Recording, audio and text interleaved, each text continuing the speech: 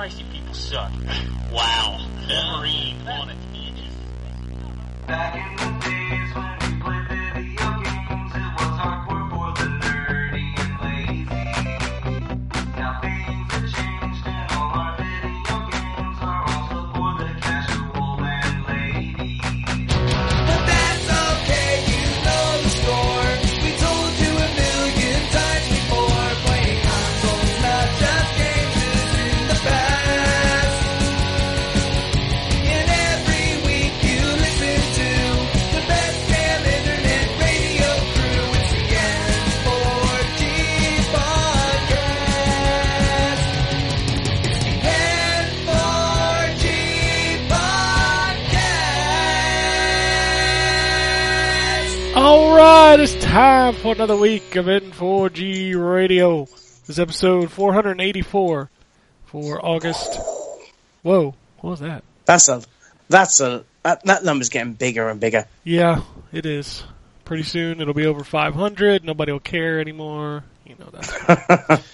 August 14th, 2017. The fall rush is upon us. The release of Madden, which every year sparks, hey, it's time for all them games to come out.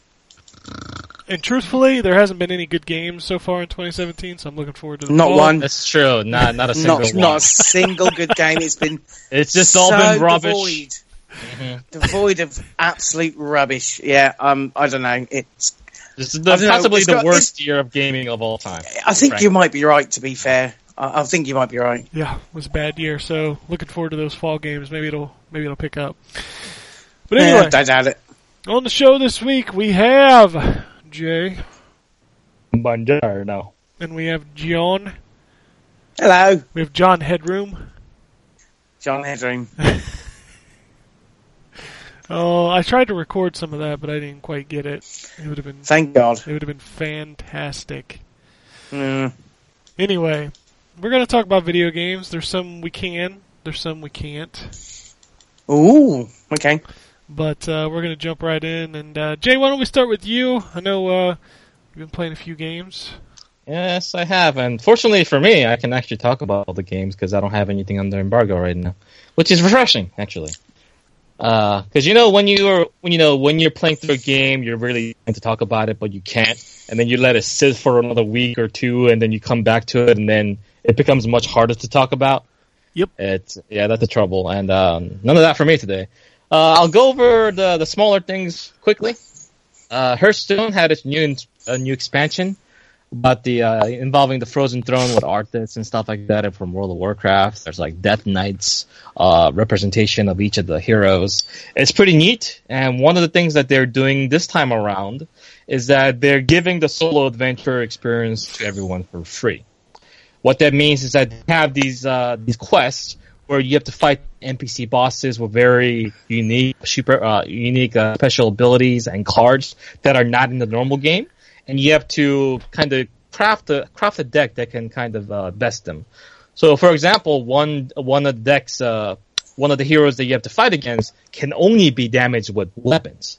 So all your minions on the field is useless against him. So you have to make a weapon that is make a deck that's very weapon centric. And I haven't had to do anything like that. So I didn't have that deck. So I just sat down, I built a deck for a few minutes, trying this and that, and then it worked the second time around. So I had to do some revisions here and there. And I think that's when Hearthstone really shines, when you're kind of put against these situations where you want to build these new creative decks and see if they work out or not. I think that's always fun. I haven't played Hearthstone in a long time, but going back to it reminds me of why I enjoyed it so much, the 2 years ago.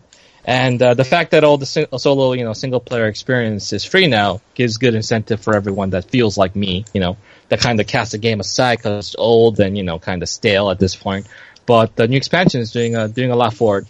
Whether I'm going to stick with it and, continuously play with the new cards and stuff, I'm not sure. But as the weeks roll on, they're going to put out new wings of the expansion of the adventure mode. I'll be sure to go back into those.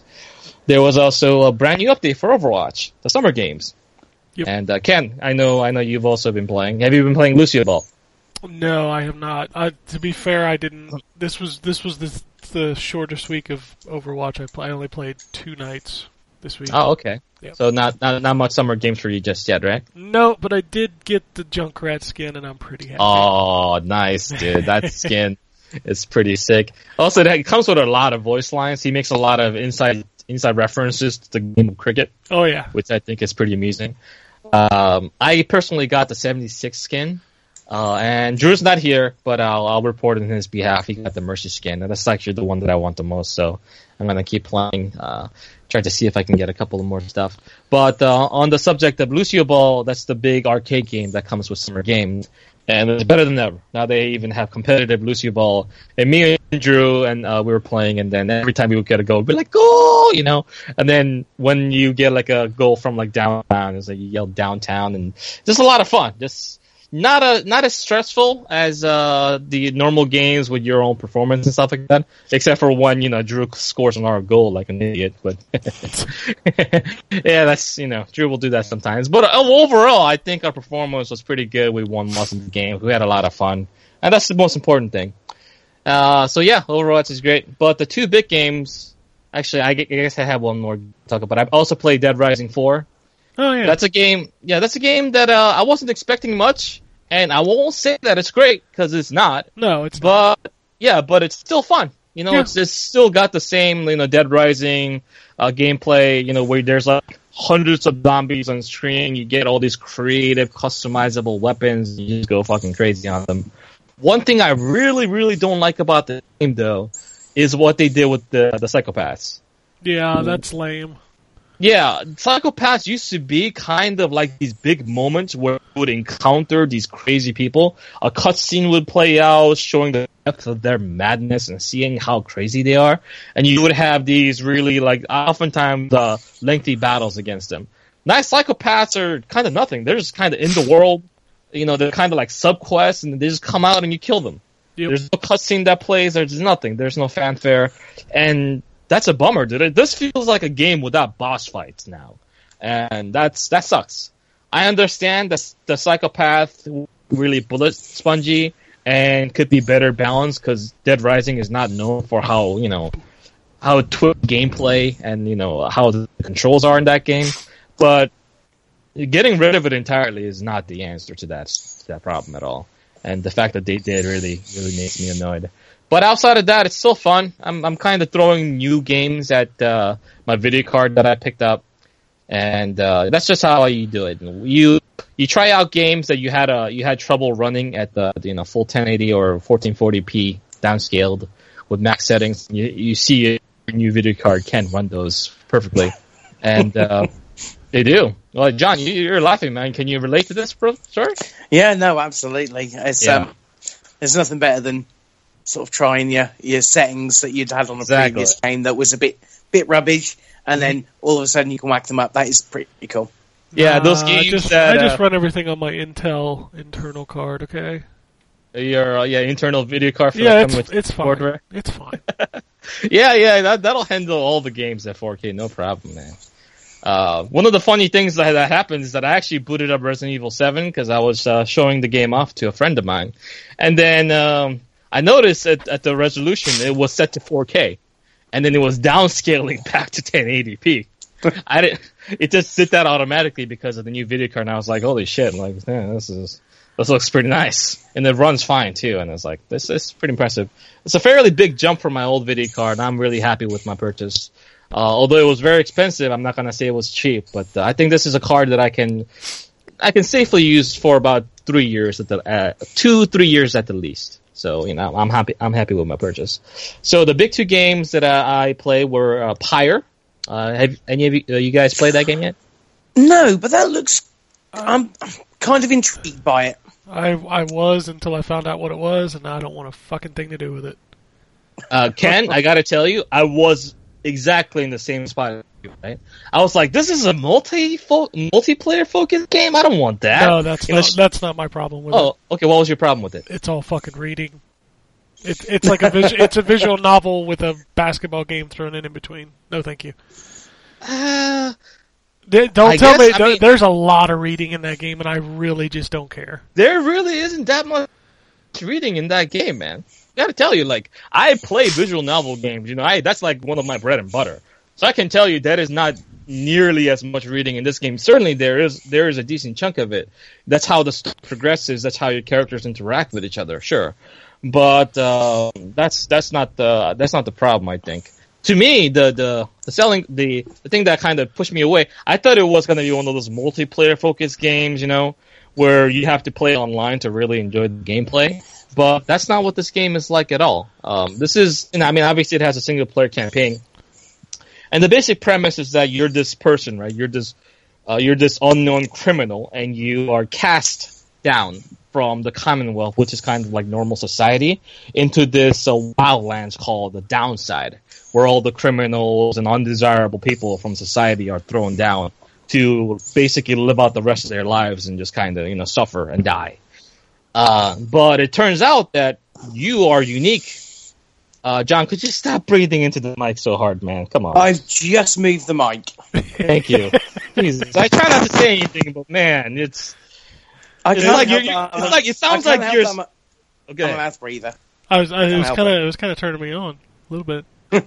It sounds like you're gasping for breath, like you're out of breath, like you're running right now, like you're jogging or something. And surely that's just me. That's what I'm like when I'm sitting down.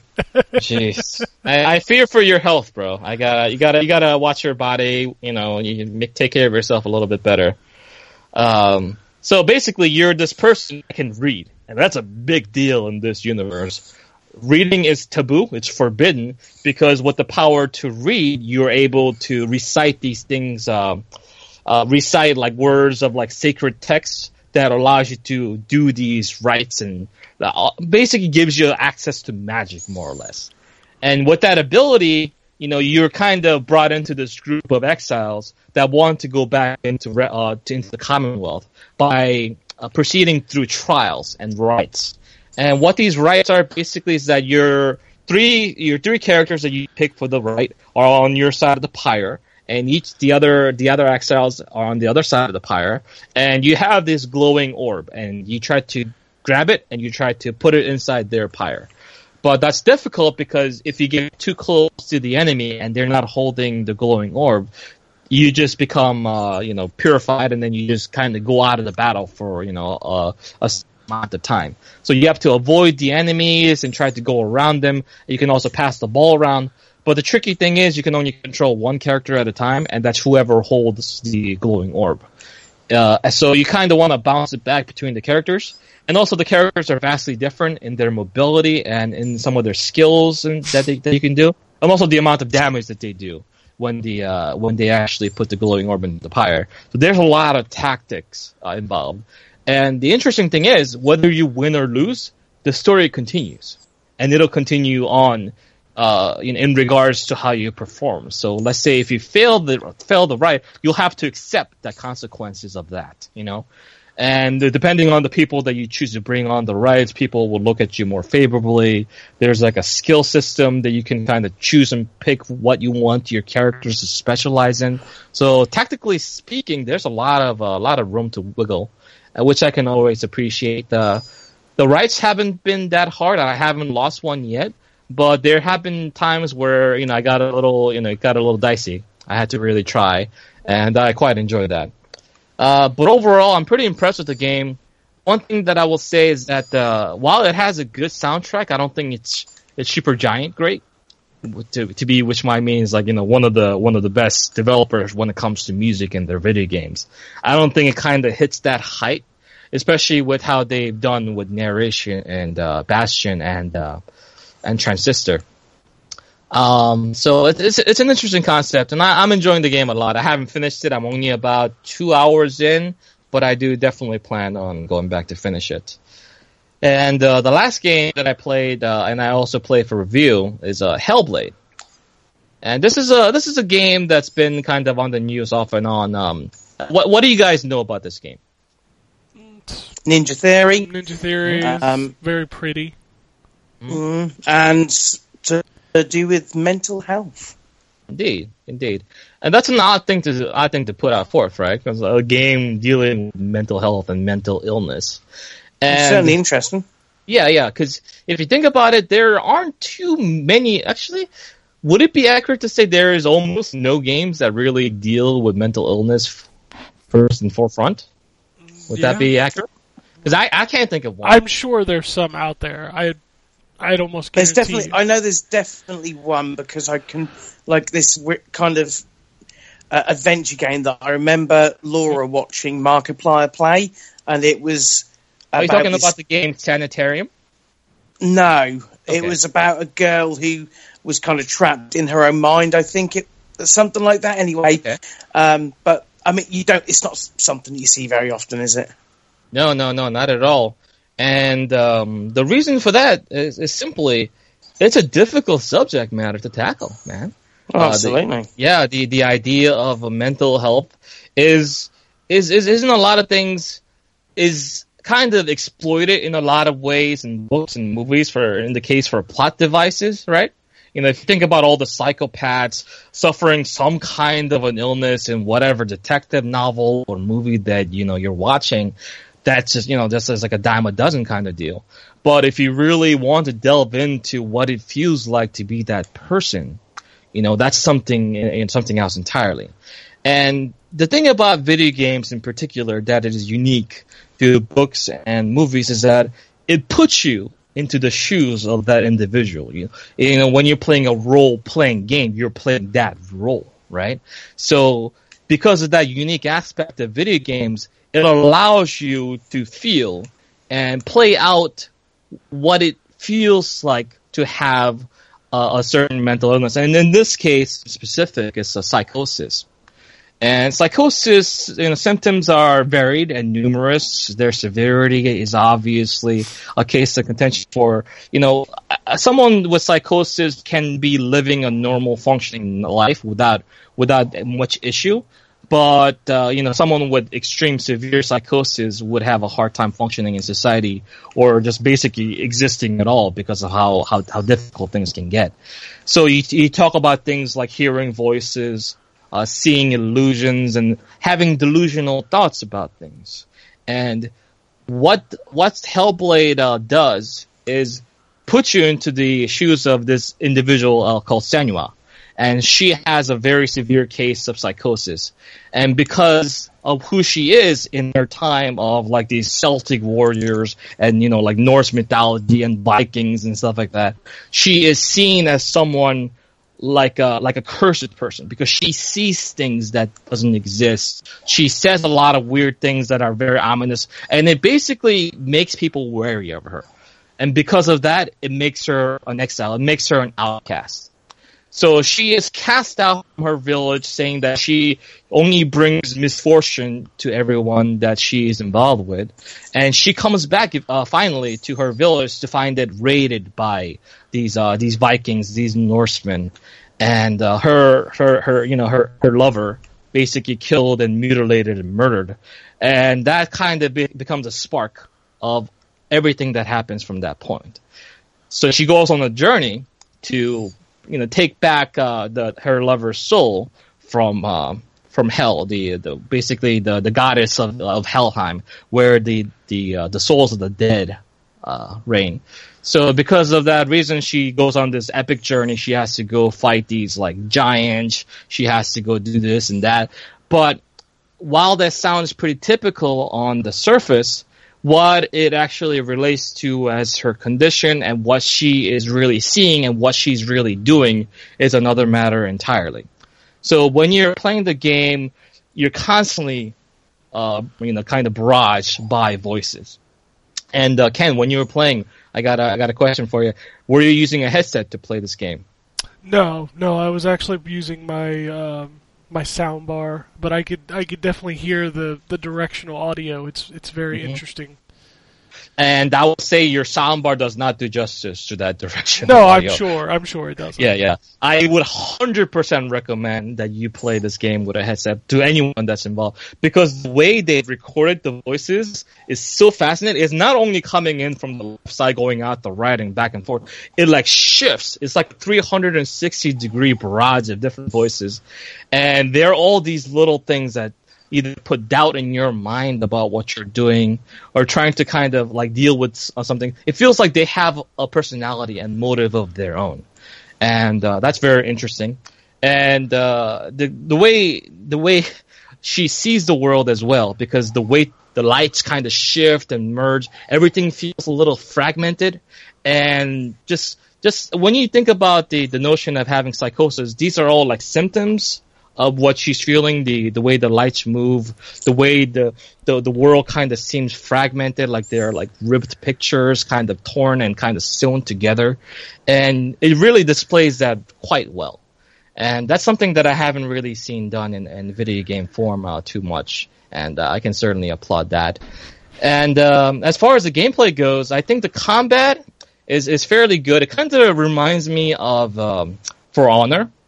Do you kind of get that feeling at all, Ken? No, not at all. No. For Honor, what do you... For Honor is a lot. There's a lot more to For Honor's combat, and Sure. Hellblade feels very basic. Yeah. The basic concept is that, I mean, obviously it doesn't have stances like For Honor does, but what it does is that your character is very, very large in that third-person perspective. Oh, yeah. Yeah. So it basically takes up like the whole screen and the other characters over there. So the combat feels very intimate because of that. It feels like you're locked in combat, and that is the word to use, because you can't turn your back on your enemy and run away. That's just not an option. You have to face your enemy, you have to fight, and you have to kill him. And you don't have to just kind of just stand there and just, swing away. You can still dodge, you can still block, and if you block at the right time, you can parry, put them off guard, and then go for a massive counterattack. I would say the combat is not anything too complex, but because of the addition of like multiple enemies at once and certain enemies you have to deal in different ways, like you haven't gotten to the parts where you have to use like certain combinations of moves to kind of put them apart before you can actually really damage them. So there are certain intricacies that are introduced later throughout the game. But one of the things that I felt would really bother me is that oftentimes you're also pitted against like multiple enemies. One guy might be behind you. And in that perspective, that would feel cheap and kind of like a dick move, because there's no way you can see who's behind you in third-person perspective that close up. So you would have no option but to get hit. But in fact, the very voices that it's kind of been tormenting you, from the very beginning of the game, actually helps you, because you would hear like a whisper of saying something like "Look out," and then there will be an enemy right behind you. So in that moment, when you hear a sound cue like that, you can start dodging, you can start trying to block and parry. So it actually becomes quite interesting. I feel like the combat is good enough to stand on its own, but it's not the main selling point of the game. But I certainly enjoyed it, and I kind of wish there was more combat throughout the game, because it feels like there's a lot more puzzles than there's combat, and that's kind of a bummer. But the only complaint that I had about this game is that they use a lot of the same kind of puzzles. And I understand that there is a connotation with having psychosis and these like perception puzzles where you start making connections and you start seeing symbols where there aren't any at all. So I get that, it makes sense in the context of the story. I appreciate that. But if you're, making me do the same puzzle over and over again and they're pretty trivial to do, it seems more like busy work.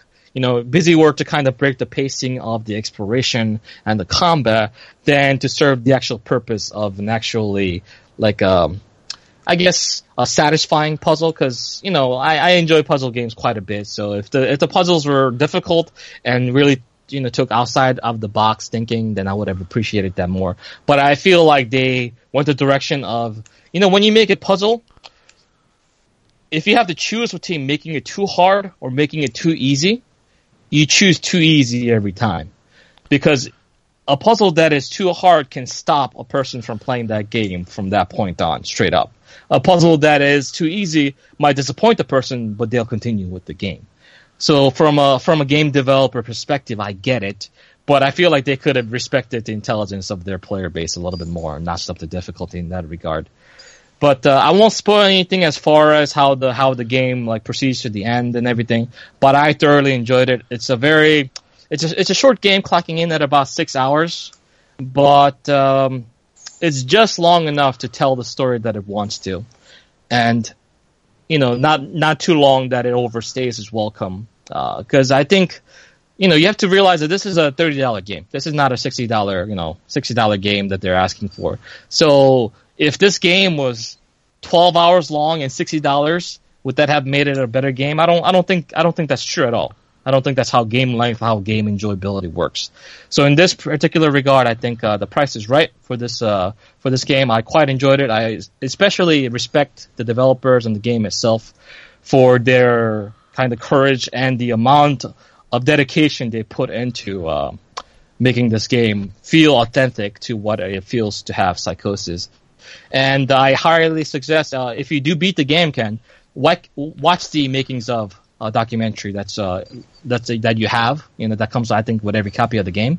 And that'll enlighten a lot of the processes and things that they were trying to go for. And it makes you appreciate the game even more. That's basically it. Any questions about the game at all, or anything you want to add, Ken?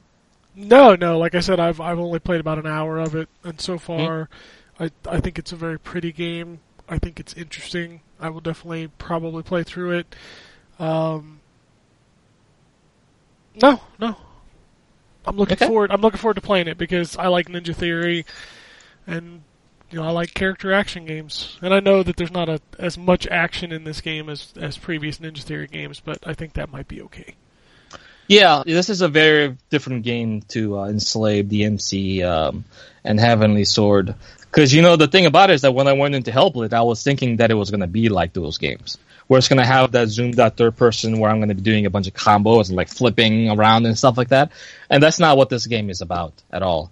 And I can appreciate that they're not just a one-note developer. They're trying something different. So I highly recommend that people do check it out. This is a game that was worthy of your attention. And funny enough, like if I didn't review it, I most likely wouldn't have played it. Because I like to rent games that I'm not sure about, and this is digital only, so no renting allowed for this one. So I'm actually pretty glad to have had the opportunity to play through this, and that was kind of a serendipitous moment, I suppose, that I wasn't doing anything when this came to our doorstep. But that does it for me. All right, John, you want to talk about some video games? Yeah, why not? So, I went back to No Man's Sky. Yeah, that patch is out. Tell us about the patch. That patch is out, and I can't really comment on some of the interim stuff. I kind of went back into it when they did the base building stuff briefly, and have left it since then. So that was probably, 5-6 months ago? Yeah. So that was sort of towards the beginning of the year. So I hopped back on, and I thought, well, I'm going to start fresh, because they have claimed to have added a lot of things with this update, not just quality of life stuff, simplified menus, quick options, but also 30 hours of story. So I was kind of interested. I'm interested to see how that part was. So I decided to start afresh. And some of the changes I like, some of them I don't. It starts you off in the same sort of way. It's all about Atlas, or the Atlas Stones.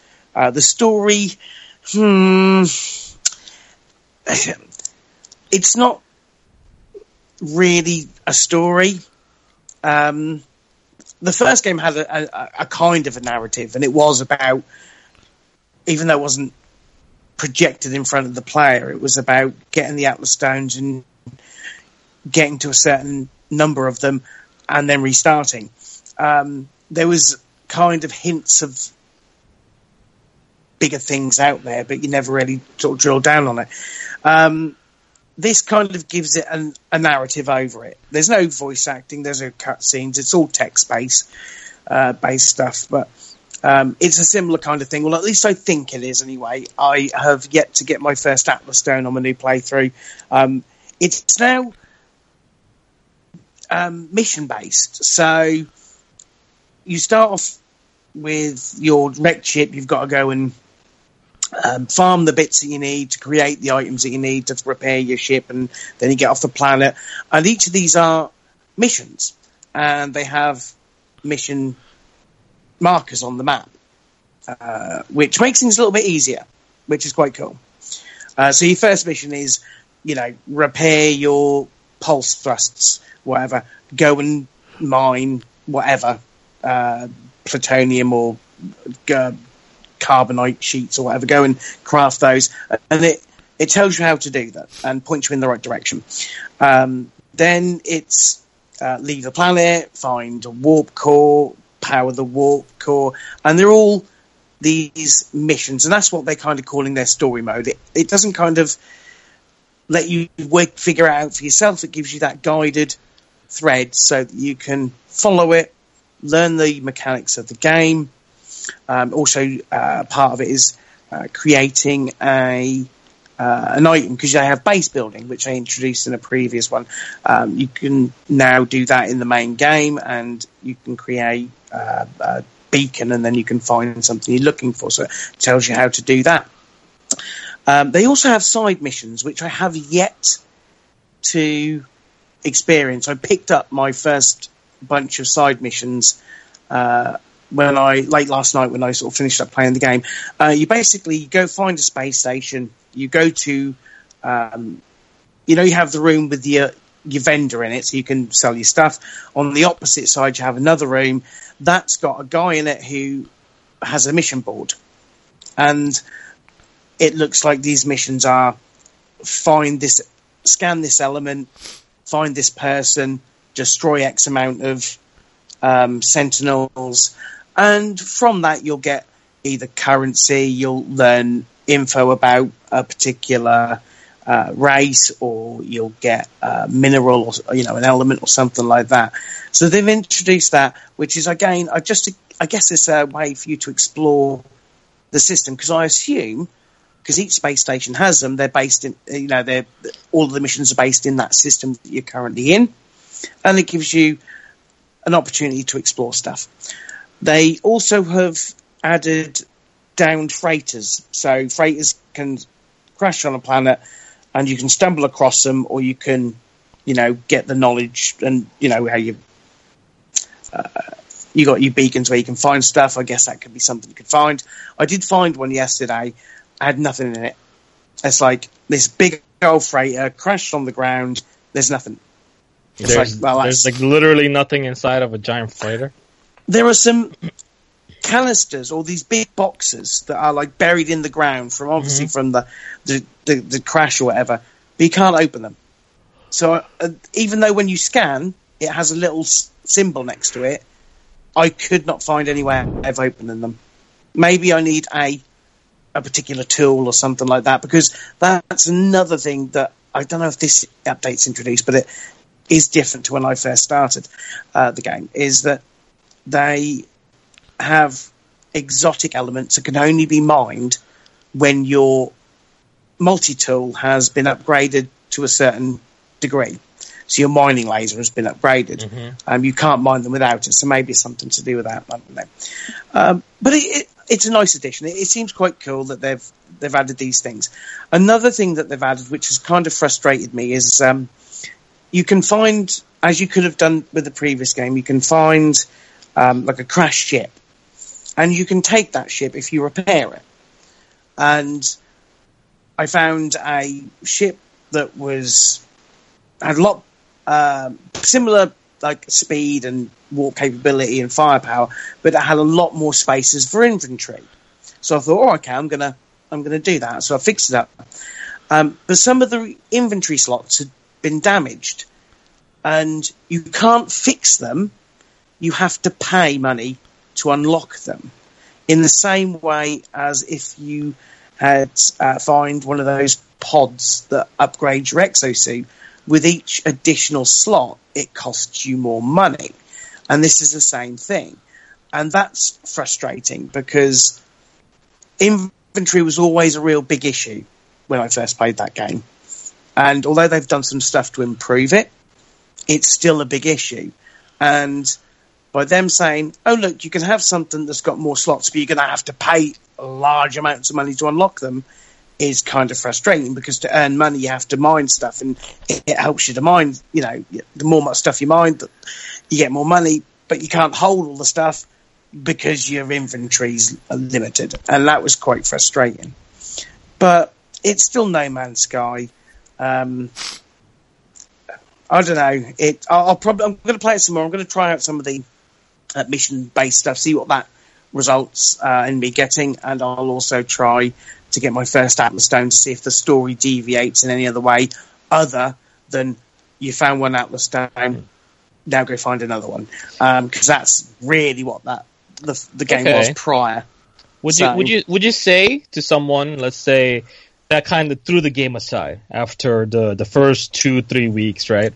And said this game is garbage. I can't believe I spent money on this, but didn't trade it in, didn't sell it. It's just kind of been sitting on their shelf. Or would you be able to say with confidence, yeah, this is a time to check out the No Man's Sky again. Now it's a better game. Now it's a fresh game. Now it's a game that is very much worth playing. I can't say that for sure because I have only played about 3 hours of the updated version. But if they've got the game, put it in, try it, see how you like it. That's a no-brainer. What I will say is, at the moment, it's on sale on Steam at like $15. That's worth the price. If you've been on the fence about it and you've thought, I don't know, bit of a negative response, not sure if I want to pick it up. I think at that price, with the update that they've now added, I think it's definitely worth picking up. I did rag on it slightly when that launched on the update on Twitter. As much as I joked at that game, I have spent over 50, 60 hours playing it. So I obviously enjoyed it. But I understand that it's not going to be for everyone. It isn't the game that people thought it was going to be, but it is getting closer to that. And there's also been rumours that this update is prepping it for the next update, which may have multiplayer. Yeah, I heard about that. Yeah, something to do with some orbs. If you see an orb on a planet, it's another person. You can't interact with them, but it's another person on that planet or in that galaxy or whatever. People are saying that could potentially be their precursor to the next update, which could contain it. Whether that's true or not, I mean, Sean Murray and Hello Games have stayed very, very quiet through the ever since launch, really, with the odd occasion. Even with the updates, they're only ever putting that info like a day or two before the update hits. They're not really delving into what they're doing and the process that it's going through. John, could you tap your mic with your hand for a second? Sounds like it's raining. Yeah, it sounds like you're raining. It's gonna rain. No. Sorry, I am indoors. I'm not outside. I don't know what that was. We weird. know. It's just your mic was like shh. It's kind of like this raining noise constantly. Weird. Sometimes tapping helps because it's just picking up background noise and such. Okay, weird. Is that okay now? Yeah, much better. Yeah. So I would say if you've not picked it up and want to play it on PC, it's probably worth picking up now while it's in the sale and this update's on. If you've already got the game and haven't gone back to it, yeah, definitely stick it in, update it, and see how you get on. Whether it's still worth full price for a lot of people, that one's tricky to say. I can't talk about what's today's date. 13th, 14th. Yeah, I can't talk about the other game that I have started playing, which is ridiculous because the game has been out on other platforms for like 3 or 4 months. But apparently there's a thumper. Apparently there's an embargo on the Xbox One version, so that's ridiculous. But so I can't really say that I've been you could say you playing think it. of that game. You know. I've been playing it, and it's exactly like the previous versions. So if you like them, it's a pretty darn. Those versions were pretty darn good. The other game I've played a lot of is what have I played? I started Dragon Quest Heroes 2, which was very, very cheap on Amazon. Very cheap. And I've only played maybe 2 hours of it. It came earlier today. That's pretty good. Yeah, it's all right. Yes. I like the fact that, because I played the first one, I can't remember the full title of the game, but it was the tree Dragon below, Quest the water Heroes. lights below, or some shit. I don't know. Some woe tree. I really don't know what that was all about, but I didn't get on too well with it. This one's slightly different because it's got kind of an open world part or component to it, and that actually isn't too bad. But again, I've not really played a huge amount, to be fair, so I can't sort of comment. It's I think it looks wonderful. I think it looks really colourful. Super, super nice. Very Dragon Quest-ish in its presentation. Voice acting, if you have it on English, they're using all British voices, which, as a British person, it's really weird. Even for me, as a British person, it's hard to explain. When you're a British person and someone tries to do a British accent of what they think a British person sounds like, this is what they all sound like. You know, top of the morning, you know, shine your shoes, all very, very kind of prim, and it's slightly disconcerting. Not to say they're bad acting. I don't think it's bad voice acting. I just think that the way that the accents are, I'm not sure where they got these people from. It must have been like one place in central London or something, and they all sound identical. It's very, very weird. But it's cool. I've just kind of opened up to one of the bigger main areas, and it looks like there's lots of side quests to do, and there's like a hub world that you can go to, and you can learn new skills. So it's nice so far. And then the other thing I played since last being on here is Avon Colony, which that game's cool. That game it is pretty cool. It's Tropico, but in space. Yeah, almost. It's not so much on the political side, the faction side. This is more about you've got to keep your colonists happy, but this is more about exploring the land you're on. It's kind of I played up to about maybe the fourth main story mission thing, and you now have the ability to create a hangar essentially, and you can send a ship out with people on to go and explore the area. There are missions based, like trying to find people who've gone out on other missions that have come a cropper, and you've got to go look for them. It's actually quite cool.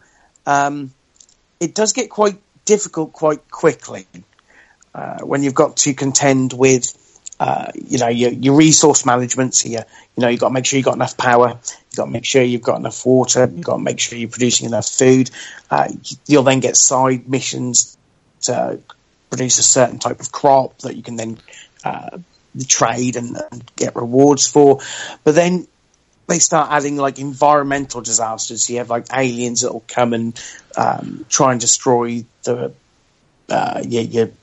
town or city or whatever, and then you've got other environmental issues such as holes in the ground that will spew acid that you've got to cover them up, but they're quite far away, so you've got, and it's quite in depth. Again, not so much of the politics stuff. This is more about the resource management and exploration, but I have enjoyed what I've played so far, and I think at the price that is, which is it's 25 quid, so I guess $30. I think that's a great little game if you kind of like those sort of things, SimCity, Tropico, that kind of thing. It's a really good one of those. Yeah, I like that game. And then finally Splatoon. I played some more Splatoon. Splatoon 2, I assume? Splatoon 2, yeah, sorry, Splatoon 2. No one's playing Splatoon. I don't know, man. Maybe they don't have a Switch. There's something wrong with them. I've just played some more of that. It's enjoyable. I still get incredibly frustrated that the odds of you winning a match if somebody drops at the beginning of the game is almost impossible. They need to sort out what's causing that. If it's people just I'm in the game now, but I'm going to back out, they need to raise a penalty on that. And if it's a networking issue, they need to sort that out, because I've played probably, I don't know, maybe 40, 50 games so far. And I would say that at least 20, 25 of them have ended basically where you've got people on your team that have 0 pain points. And in some cases, not just one, there have been two, and you have got no chance of winning that game if well, as I say, it's incredibly difficult. If one person drops, you have zero chance if two people drop. Hold on, John. Are you saying that there are like maybe children or something that are playing this game? They shouldn't be playing the game if they cannot commit to the 3-minute match. Yeah, kids definitely shouldn't be playing Splatoon 2. That's not a game they should play at all. This is a life lesson in commitment. It's 3 minutes. It's not a game of Call of Duty where you're on there for 10. If they can't stand the heat, they should get out of the kitchen. Yeah, it's Splatoon 2. It's where the stakes are. You just gotta commit to it. It's really serious. Kids are not dropping out of those games. Whiny little fucking adults that don't want to upset their ratios are dropping out of those games. But why would they have 0 points if they dropped that after playing? I don't know. That's the weird thing. Unless it's not registered under points, but I don't know. But it does happen way too often. As I say, I can't tell whether it's a player issue or a network issue that's doing it. But either way, that has to change because it does hamper the enjoyment, especially if you're on a good... Like, I had a couple of games where I was on a good run, teams were winning, I was normally, second or first, and then that'll get ruined by 3 or 4 games where you got no chance because there's only 3 of you. And I don't know what is causing the issue, but they do need to look at getting that solved because it bums you out, and it gets me angry. I just turn the game off, and it's like that's not how, because I've enjoyed a lot of that game. I like unlocking all of the new weapons you get and clothing options you get when you level up. Even the poor ones, I often just go get them leveled up because it's nice and easy. The ability to order stuff that you've seen somebody wear, that's really cool. I've done a couple of Salmon Run games. That was really cool. It's a good all-round multiplayer package that's just marred by that one little thing. Yeah, that's the issue with multiplayer games is the other people, right? That's the beauty and the trouble. Mm-hmm. That's if that's what it is. But it regardless, when you've got it happening as frequently as it happens, it can take away the enjoyment. And other than that, it's a fantastic game, and it's not a game that needs voice chat, I don't think, thankfully, because who wants to run that stupid app? It's getting a perfect time, 3 minutes you get in, you've got great music playing, it ramps up the tension as you get closer to 0 on the clock, and there's something about that split second where the 2 cats are telling you, especially if it's close, who's won, that gets me really excited and tense. It's brilliant. Speaking of Switch games, when's that Mario and Rabbids game coming out this month? 29th. Yeah, 29th. 29th? Okay. We haven't gotten that in yet, right? Yeah. Ubisoft Ubisoft's kind of late. Right. Cannot wait for that game. I'm so pleased I got to play it. It's published by Ubisoft? I know it's developed by. Yeah, it's published. Published by Ubisoft. Okay. Yeah. And that's really the only games I've been playing. All right. Well, I'll wrap it up by saying I can't talk about most of what I'm playing. So there you go. Thanks, Ken. That was really insightful. I enjoyed your commentary about the games. Yeah, I played some Sonic Mania. Can't talk about that. Yes, that's out soon, isn't it? Yeah, it's out Tuesday. Yeah. I've been playing Madden for review. Oh. And I can't talk about that yet.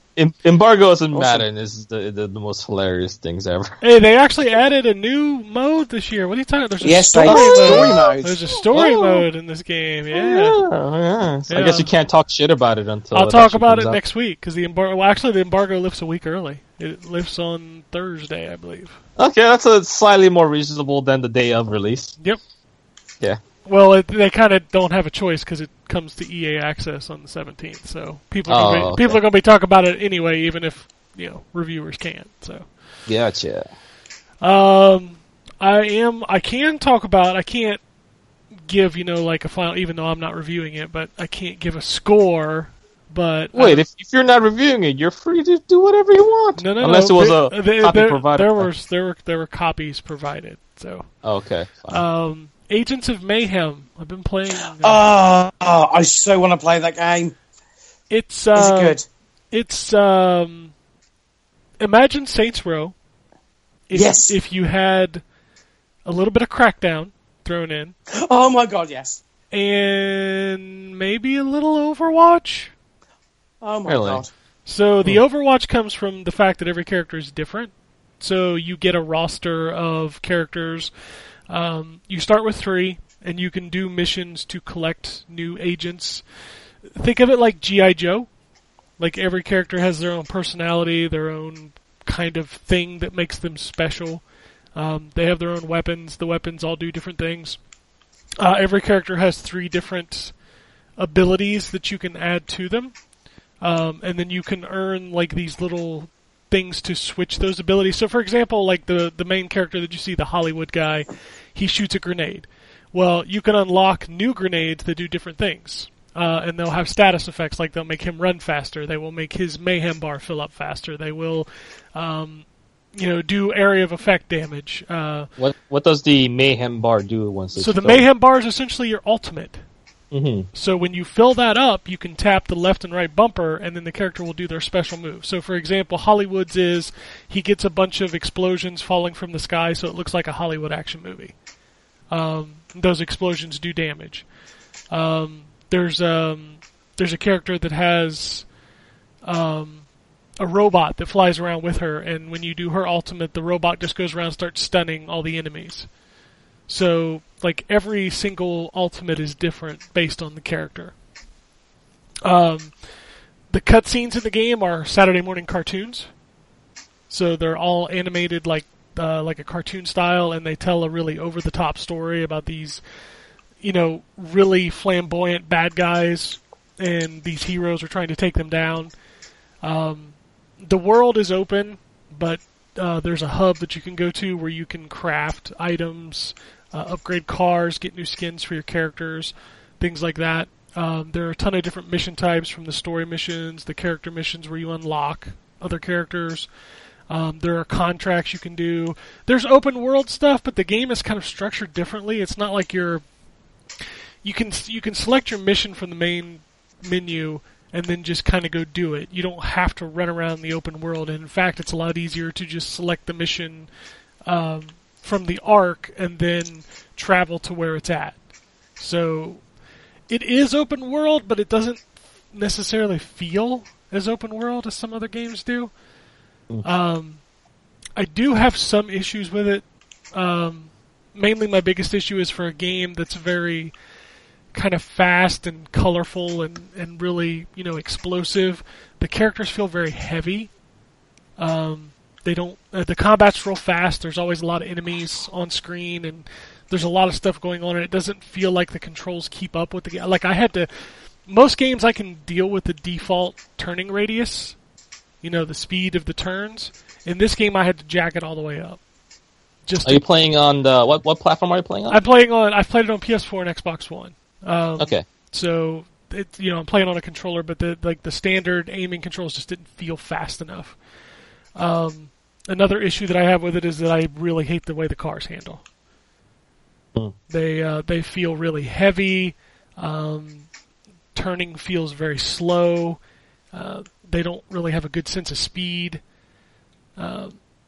So most of the time I don't even use cars, which makes the Crackdown element really good because all of the characters can triple jump, and then depending on the character, they can either climb up walls or they can use this hook to hook into the wall to climb up walls. So, but no, I'm really enjoying that game. I think it has really good personality. It has a really fun story. I like the diversity of the characters. I like that they all truly feel different. So, the shotgun guy feels extremely different from the more agile, kind of dual pistol-wielding character. Can you switch characters whenever? So, you can set a loadout when you go into the open world, and you can pick 3 characters, and you can switch them on the fly by tapping the D-pad. Oh, okay, so it just allows you to switch on the fly during a mission? Yes, so anytime you want to switch, you just tap left or right on the D-pad, and you'll switch to the other character. Yeah, I'm sure that'll be useful, because I can't imagine a shotgun guy being good at all times, right? No. And the thing is just like every other game in the world, All the characters have XP bars, and as they level up, they get stronger. And whoever's in your party, whichever of the 3 characters you take with you, they will all level up together. But if you don't have a character with you, then you'll have to bring them out later to level them up. And some missions require certain level characters to do. Oh, I still want to play this game. I just good. love the idea. It's Saints Row, not Saints Row, but that whole universe, that whole kind of humour. I really like this idea. Yeah, it's really well written. The voice acting is pretty good. I love the over the top cartoon style of the game. I think that's really fun. I just wish it played a little better. What's the multiplayer like, by the way? As far as I know, there isn't any. Wait, there's no multiplayer for Agents of Mayhem? Really? No, there's no co-op. There's no. I mean, it's a straight single player game. Oh, dude, I had a very different idea about this game. I thought it was a multiplayer focused game. No, I think there's online things, like there's contract missions you can do, or maybe leaderboards, but no, there's no straight co-op in this game. It's just you and... When's it out? Tuesday.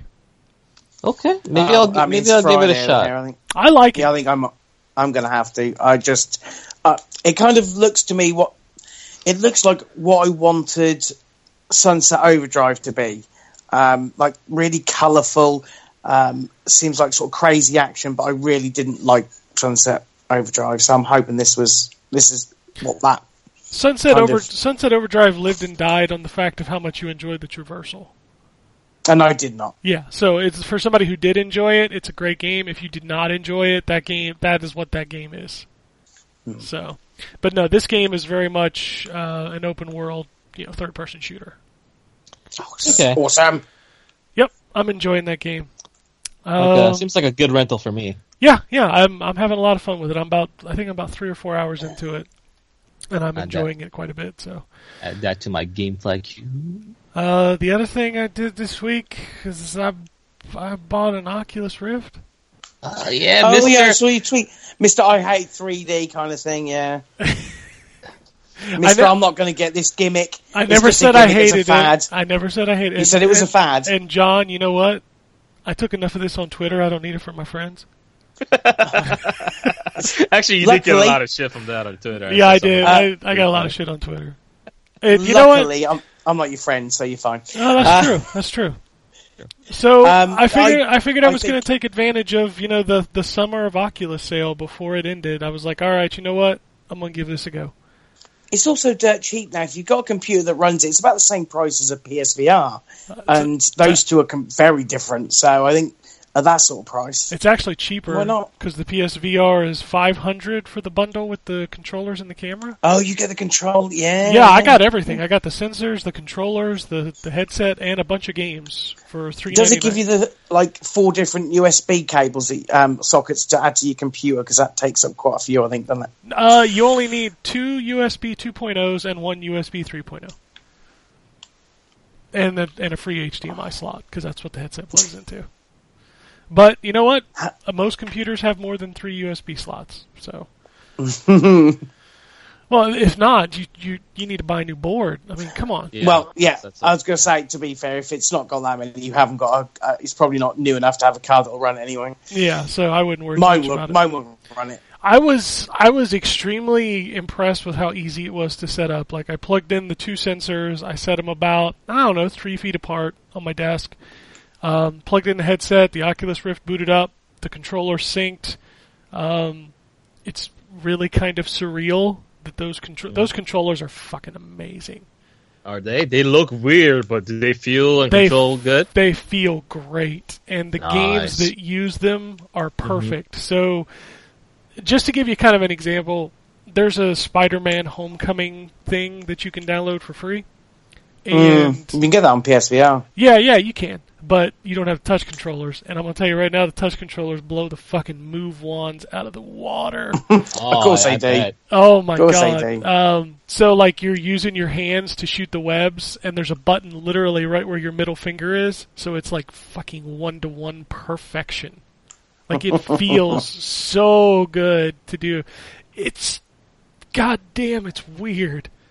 Like, the first time I booted up, I'm like, all right, let's see what the big deal with this thing is. Yeah, whatever. What was the first thing you played, like a game-wise, with the Oculus? That's the one I'm curious about. Lucky's Tale was the first thing. Oh, yeah. Tell me about that. Lucky's Tale, that game was like, a lot of people are like, why would I want to play a 3D platformer in VR? Like, that doesn't seem really that interesting. I will have to say that is extremely interesting. So, you're moving along, normal jump, land on things kind of thing, but then you walk out into this world and, you're just moving your head to look around and you can see, like, the level down below you and just the way that the perspective works and how you can see. It's just... So, to give you an idea, I was the biggest proponent of, this isn't that big a deal. This is going to come, this is going to go. How much different could it really be? Everybody who has told me that you can't say anything until you do it is fucking dead on. Mm-hmm. And that's the problem that this faces, is because you can't tell. I mean, even with the PSVR, that it's that sensation, that feeling, and you can't get that unless you try it. It's not something that can be told to you.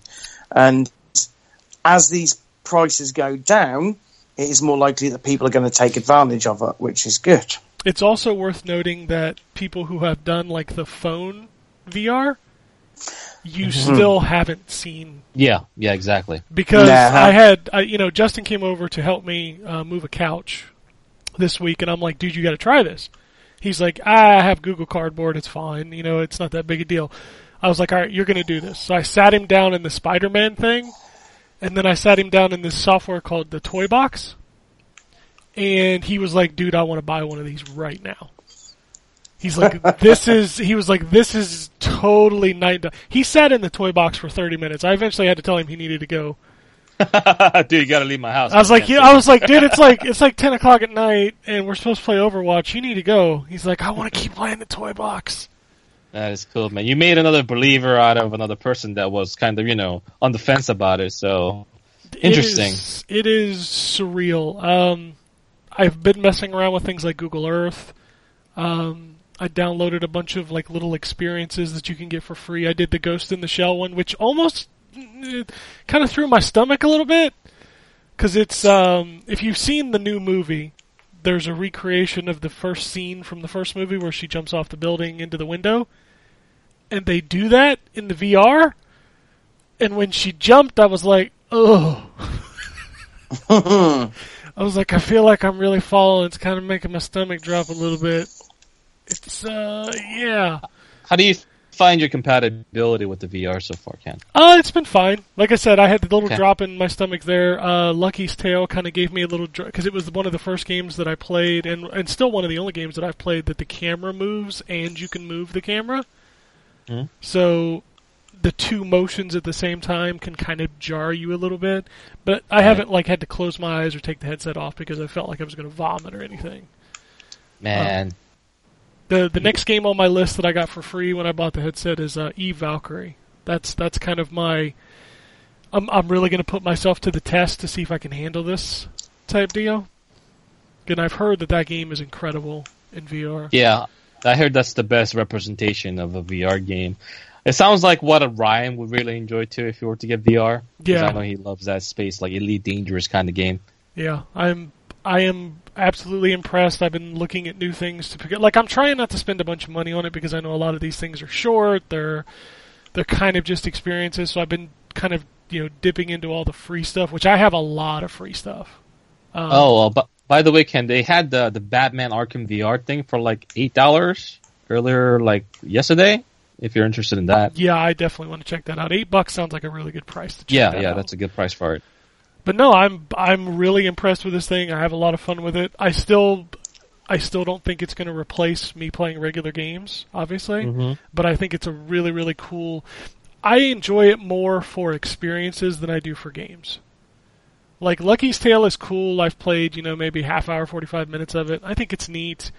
But I would still rather play that game like on, just like a regular playing. Because that's another thing is I find myself, I can't play around in VR for more than a half hour, 45 minutes before I really need to kind of take a break.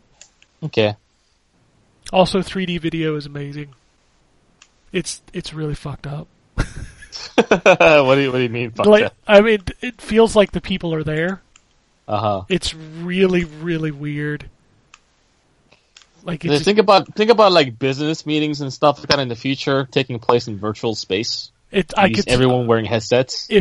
So let's just say, for example, you could do like a Skype or a Google video. Yes. In VR, it would blow your fucking mind. You would feel like you could reach out and... Like, I've actually knocked things off of my desk when playing in things like Toy Box, because Toy Box is essentially you sitting at a desk full of toys to play with.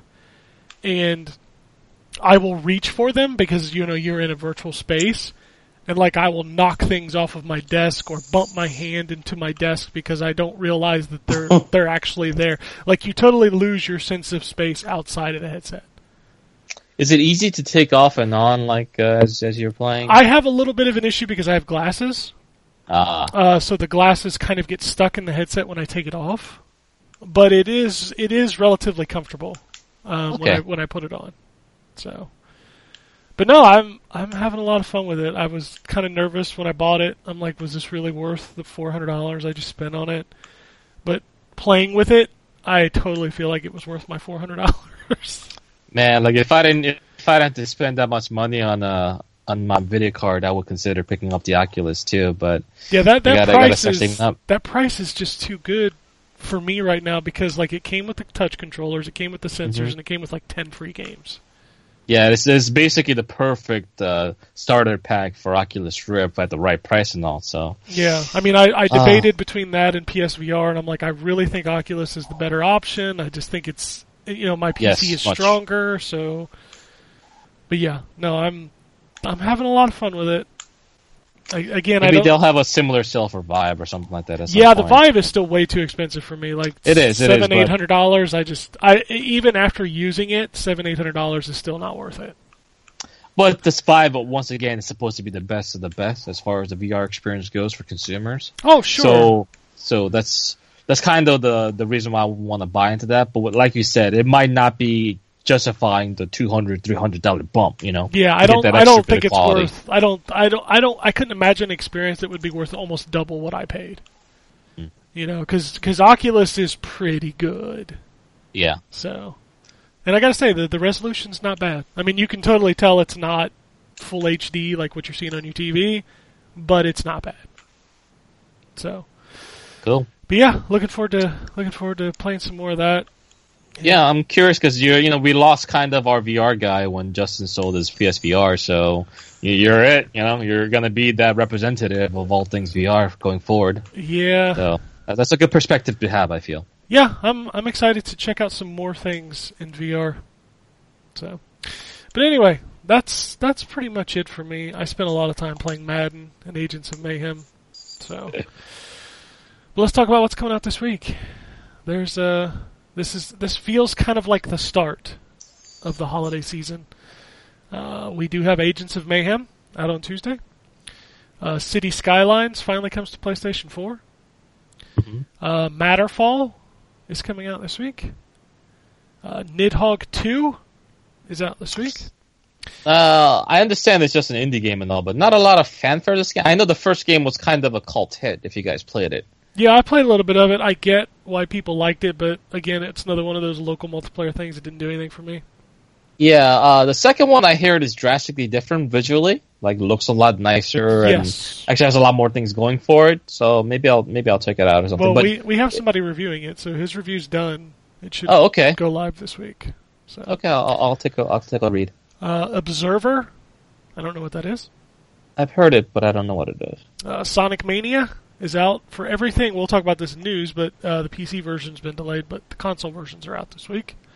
That I've only heard nothing but positive things about that game so far, so I have high expectations. This game has like kind of a lot riding on it because it was the fans that got to make it. There was a couple people that were real big into the Sonic community, the 16-bit community. Like, this game needs to be something big if Sonic ever wants to get back in the good graces. Well, at the end of the day, if a fan can't make a game that's successful and people like, then it's just no longer a time that Sonic can exist in. I can't tell you which one way or the other, John. Mm-hmm. My embargo forbids it. I know, that's fair enough. I'm just saying, but that's the thing, isn't it? Is if fans can't do it, and Sonic Team certainly can't do it, there's no hope. Yep. Sudden Strike 4. Sounds like a mobile game. I was going to say, I must have missed the first three. Undertale is coming to PS4. Oh, boy. Oh, I finally can't coming to wait. PS4, huh? Cannot wait to play that game. John, have you played Undertale, my friend? I have not. That's why I can't wait to play this game. Yes. That is the only game, that's the only game I've ever given a 10 out of 10 in my entire career of writing reviews, and scoring things. And there is a very, very, very good reason for that. And that game is special. And it's cross-buy as well, isn't it? Go ahead.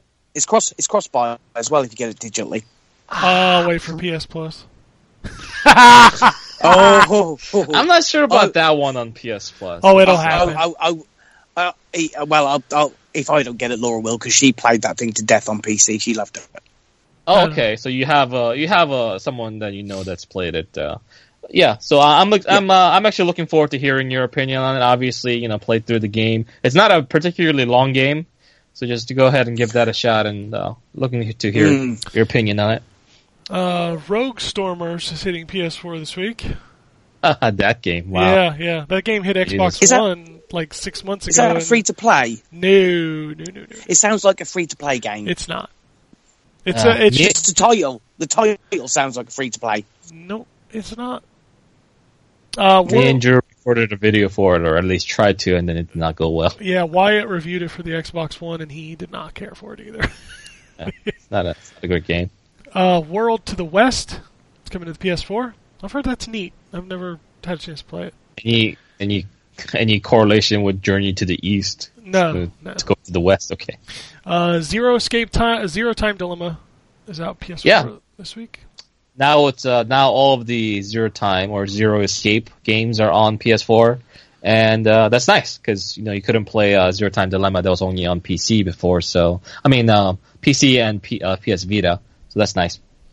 Troll and I is coming to the Switch, which that is. Oh, that game got murdered by one of our guys. Right? Game's not good. Yeah. And then let's see what's out for the PC this week. Anything funny? Okay. There's a few here. Well, actually, let's talk about the big new release that we should be excited for. Fucking StarCraft's out this week, bitches. The remastered, right? Yep. It's out tomorrow or today. If you want to. Did we successfully push that on Drew so you can actually finally play StarCraft for the first time? I don't know if we've got a code for it, but man, could you imagine making Drew play this game? I know, that's obviously I would love to play because it's fucking StarCraft, but I'm more interested in getting someone new into the series. Oh, I bet he'd hate it. He might, but I would peer pressure him into liking it. It don't matter. I'll be playing that game this week. I don't care. Yeah, me too. Yeah. Here's some funny games coming out on PC this week. Arkanoid Smoking. What? Isn't Arkanoid? Well, I know Arkanoid. The Arkanoid, game with the little bouncy ball. Yeah, the line at the bottom with the ball. Yeah. Blockbuster. Yeah, Brick Where Breaker. does the smoking come from? I don't know, but that's the name of the game. Okay. There's also Flat Fat Cat. Flat Cat. Yep. Okay. Okay. Pain Train Pain Apocalypse. How's that one? Say that 3 times fast. Pain Train Jesus. Pain Apocalypse. Where did they come up with these names? It's like they use a random generator or some shit for their names. Yep. Space Scumbags. That's out this week. Okay. Cool. PC, the place to play. Yeah. Call Me Skyfish. Skyfish. That's I guess. I mean, if that's the name you want to go by, Ken, I got nothing against you, man. Skyfish, baby. Skyfish, a cool name. indeed. Changing my gamer tag to Skyfish. I don't know what to start with. Fish. All right, let's go into some news. As we mentioned, Sonic Mania has been delayed on PC, but if you did pre-order it, Sega's giving you a freebie. I believe it's, was it Sonic 1 on the PC? Sonic 1, yeah, Sonic 1. Better than nothing, I guess. And that's nice of them. Yeah. No Man's Sky is heavily discounted. The Atlas Rises DLC is out, so as John was mentioning earlier, now might be a really good time to play that game. You know, the thing about No Man's Sky at this point, for me in particular, that ship has sailed and gone way far. I never had too much expectation for that game to begin with, so I wasn't that disappointed when it turned out the way it did. But I'm more curious about what Hello Games' next game is going to be like. Not only the scrutiny of the community that's going to be put forth on that game, but what he's going to be able to bring to the table and his developing team, right? Motherfucker, he's doing Joe Danger 3. Let it go. Is he doing Joe Danger 3? No, I hope he is. I love Joe Danger. Yeah, Joe Danger was a good games. Like I'm not gonna say they're like game of the year, because they're just fun little nuggets of games. Yeah, trials for kids. I'd be okay with that. That's what I called them. Yeah, that's fairly fair. Yeah. Here's one I'm surprised you didn't talk about, Jay. The 3DS demo for Monster Hunter RPG Stories. It was out this week. Yeah, I don't really care about that much. Oh, okay. Well, there's that. It's just, it's not a Monster Hunter game, dude. It's they put Monster Hunter like creatures, and there's like a story mode, and it's like an RPG. It's like, I don't know. That might be something I'd be interested in. Would you? Yeah, I don't really get on with Monster Hunter, but an RPG in that world, that sounds pretty awesome. Maybe. I mean, you have like mounts, and you like ride Rathalos and dragons, and you have different types of monsters that you can be, befriend and stuff. I guess I can see demo. Yeah, maybe the appeal. When does that game even come out? I don't know when it comes out. I just know the demo was out this week. So yeah, I'm just preparing myself for Monster Hunter Worlds, man. I'm just like, just ready. I know it's 2018, but I'm getting ready. Sad news: Super Mega Baseball 2 was delayed until next year. I really enjoyed the first one. Out. Yeah, I really enjoyed the first. The big thing for the sequel is that it's online. So, what is this? Like it's an arcadey baseball game? Yeah, arcadey baseball, like old school arcadey baseball, and it's really fun. Like even I don't like baseball, but Super Mega Baseball is super fun.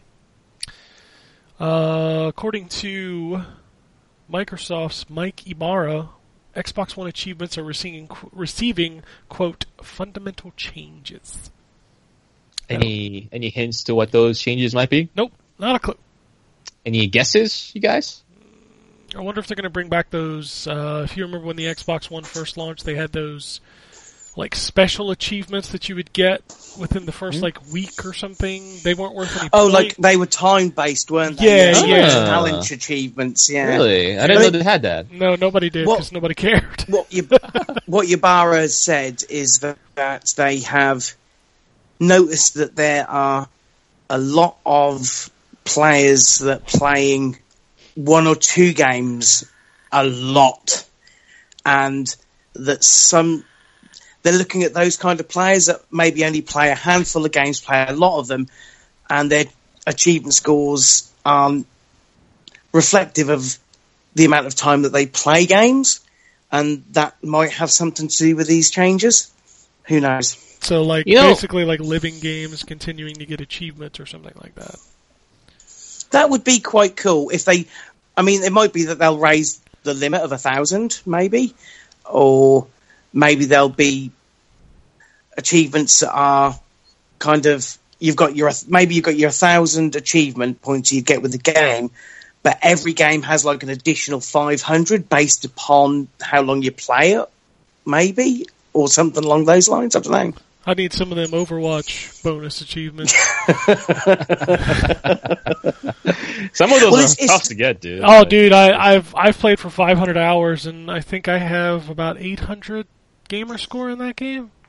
Yeah, you should have 1,000 at that point. Maybe that's what they're looking at. Well, I don't play some of the characters as much, and I'm going to be real frank with you. The Lucio achievement is impossible on console because fuck that. What's the Lucio achievement? You gotta get 3 killing blows while wall riding and with a controller. Yeah, that ain't happening, son.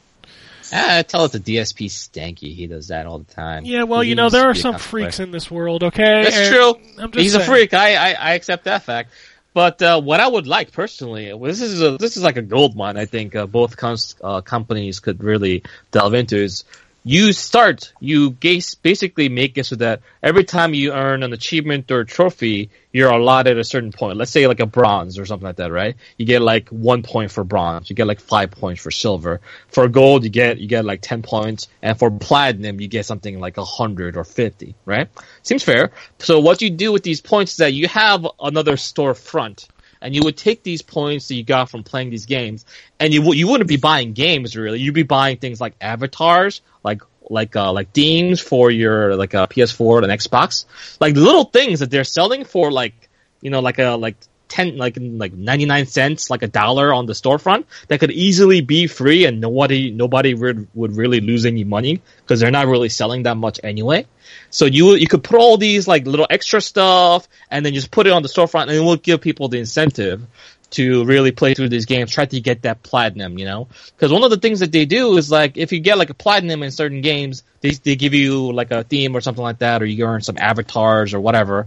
Or if you beat a game, you get like some extra games that you can play. They do that within the game development themselves. But if you put that on platforms, I think that would be the next stage, next step in the right direction. Because Xbox did something like that before, but these were just items for your little, whatever those characters were. Avatars. Yeah, avatars, right? They're coming back in a big way, so it might be linked to something to do with that. Yeah, well. I could see that, but more than that, I'd rather have like avatar, like the little icons and themes. I think themes especially are a good avenue because they have like an effect. You load up your system and you can see it all the time. And some of the themes on the storefronts are actually really nice. But I'm not going to pay like $1 or $2 for themes, I could literally just download a wallpaper from my PC and put it on the PS4, and it'll look similar. It wouldn't be dynamic, but it'll be the same art.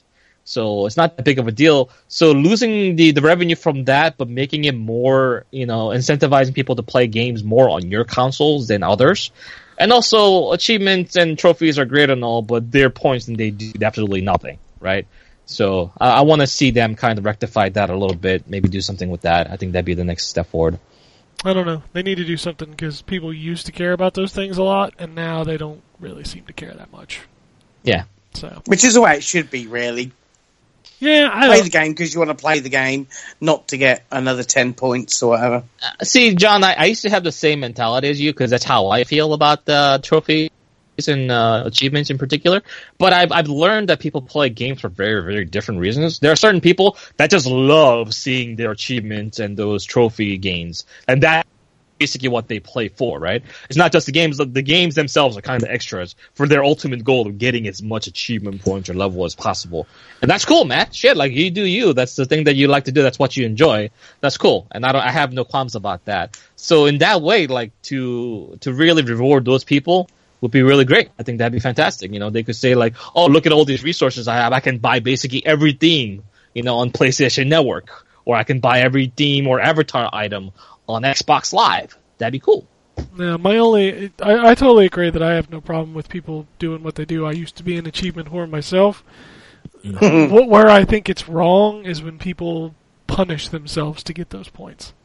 Yeah, I think there is some, negative aspects to that in the way where they play through something they actively hate just to get that, right? Yeah. I think that's kind of silly. Maybe make better use of your time, especially if you're not enjoying yourself. But sometimes, like, I even go through some things like that where I would grind, I would grind in an RPG that's not particularly pleasant to do, or I would farm items, that try to for specific jobs.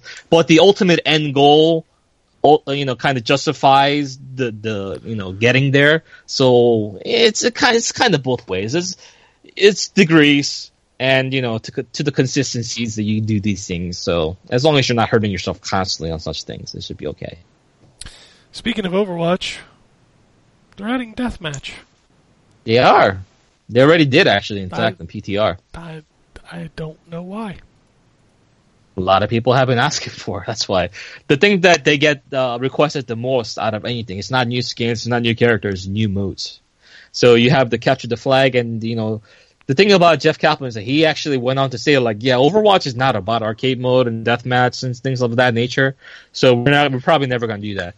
But he actually ate his words. He actually came out on the developers update and said, like, yeah, never say never.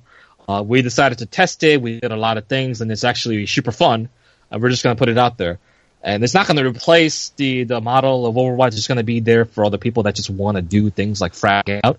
And I think that's great. Yeah, I'm glad it exists.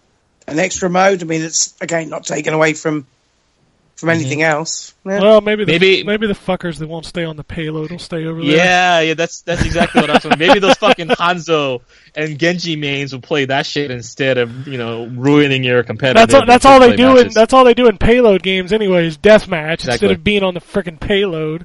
So what objective? What are you talking about? I gotta get the kills, bro. I gotta get play the games, baby. They're my favorite when they'll come out and they'll be like, "Group up with me." I'm like, "No, I am not going with you. You're just going to the payload's over here. You're not anywhere near it." Yeah, I'm like Lucio, right? And then there's like Genjis and Hanzos all the way on the other cross of the map, like asking for healing. It's like, I'm on the payload.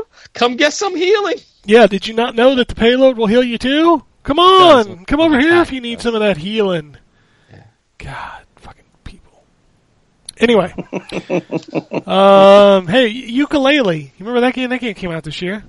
It did. There was a huge patch that was coming. It dropped on PC probably like a month and a half ago, and they were like, "Oh yeah, it's coming to console sometime." It finally came, and nobody came. What does it do? It fixes that game significantly. Lets you skip the gibberish conversations, which were annoying. It fixes the camera, gives you a better control over the camera. It adds like waypoints in the hub so you can find the levels. I know if you haven't played it, that makes no sense, but goddamn, they hid the fucking levels in that game. The funny thing is, like, you say something dramatic, it fixes the camera. Yeah. That's huge. Trust me, That's you have ginormous. if you didn't play that game, you have no idea how big of a problem that was. Okay. All right. Oh, but yeah, that patch is finally out. I downloaded it. I'm going to check it out. I still enjoyed that game, but yeah, it had a lot of problems. Okay. Release date for Dragon's Dogma, baby. PS4 and Xbox One version. It is... Hold on, let me pause this so it doesn't play music. Where's it at? October 3rd. There we go. So, maybe I will finally beat or play this game more than 30 minutes. Fucking God, that game is so good. So good! It's one of those games that like I ought to really like, but I never just got into it for whatever reason, so man. It's on it. Maybe I'll review it. Who knows? I can't wait to play that game again. I played the shit out of that game. Beat it. Tried Bitter Black Isle, could not do it, so maybe this is my time. Yep, maybe. Super Meat Boy is coming to the Switch. Isn't Super Meat Boy 2 coming out soon? Is there a Super Meat Boy 2? Isn't there? No. I thought that was in development. No, he just made a new game. The End is an Eye. Yeah. Oh, okay. Maybe that's the game that I was thinking of because it's so similar. It is very Super Meat Boy-ish, apparently. Yeah, that's what I was thinking. Okay, sure. I think that's it. Maybe. Yep, I think so. Okay, sure. I'm just double checking. We keep talking about how Crash Bandicoot's coming to Xbox and PC. Did they verify that finally, Nope. or is that still just rumor? Still just rumor. It'd be wild to see it on Xbox, but sure, if it's a good game, I want to see it on as many platforms as possible. Yeah, I hate this exclusive shit. It's getting old. I mean, Me too. to the fact where you can't even talk about it is so dumb. Like, you got to be coy around it, like the Tomb Raider shit that happened, and oh god, I hate that shit. It only serves to hurt the. Oh yeah, I also play Rise of the Tomb Raider because of the new video card. Boy, that game looks good. Yeah, it does look good. Doesn't it? Oh boy. Yeah, super nice looking game that is. All right, no emails, so I'm gonna head over to the Twitter. I have no idea what this is in response to. Last week we had a tweet from Matt that says Splatoon 2 might be the best multiplayer game I've played since Overwatch. He responded by saying, I semi-stand by this now. Now I've had it a week or so. Trying to play modes locked out at certain times is a bit annoying. Yeah. How does that salmon run thing work, John? Like, do you just... When does it come out? It's only available at certain times of the day. I don't know what. When I went on, I didn't even check like a calendar or anything. I just went in there and it was available. But apparently, yeah, it's like only certain parts of the day. But well, let's try to justify that action. Like, why? Why would you do that? I don't know. It seems. I think they said there's like, oh, we don't want people to get burnt out on it, but then let people play what they want to play. It just seems bizarre move. It really does, because that sounds like a fun mode. It's like a co-op mode, you know. It's like it is absolutely. And again, if you don't need to really communicate. If you've got a team that's on point, you can do super well at it. Yeah, it's not like you're going to communicate anyway with that fucking mic system. So yeah, Chandler says, anyone who has the money, utilize the Oculus sale. Elite Dangerous with flight controls is amazing and needs to be experienced. I don't know if I can get into Elite Dangerous. I have it on Xbox and I could never get into it. Man, I think like Oculus, Elite Dangerous with flight controller for like Ryan would like change his life. It probably would. Dustin says UFO 50 looks really fun. I don't even know what that is. What is that? Oh, that's like a game jam thing. It was created. It's got like 50 games, but they're all kind of 8-bit-ish. And apparently they're all about the length of like a classic 8-bit game. The games would be, so people are super excited about it. Oh yeah, they launched that Creators Club on Xbox this week. Kind of basic indie games again. Remember the indie games? Oh, the shit. Oh, man, they're all like... I downloaded a couple because there's a bunch of them that are free.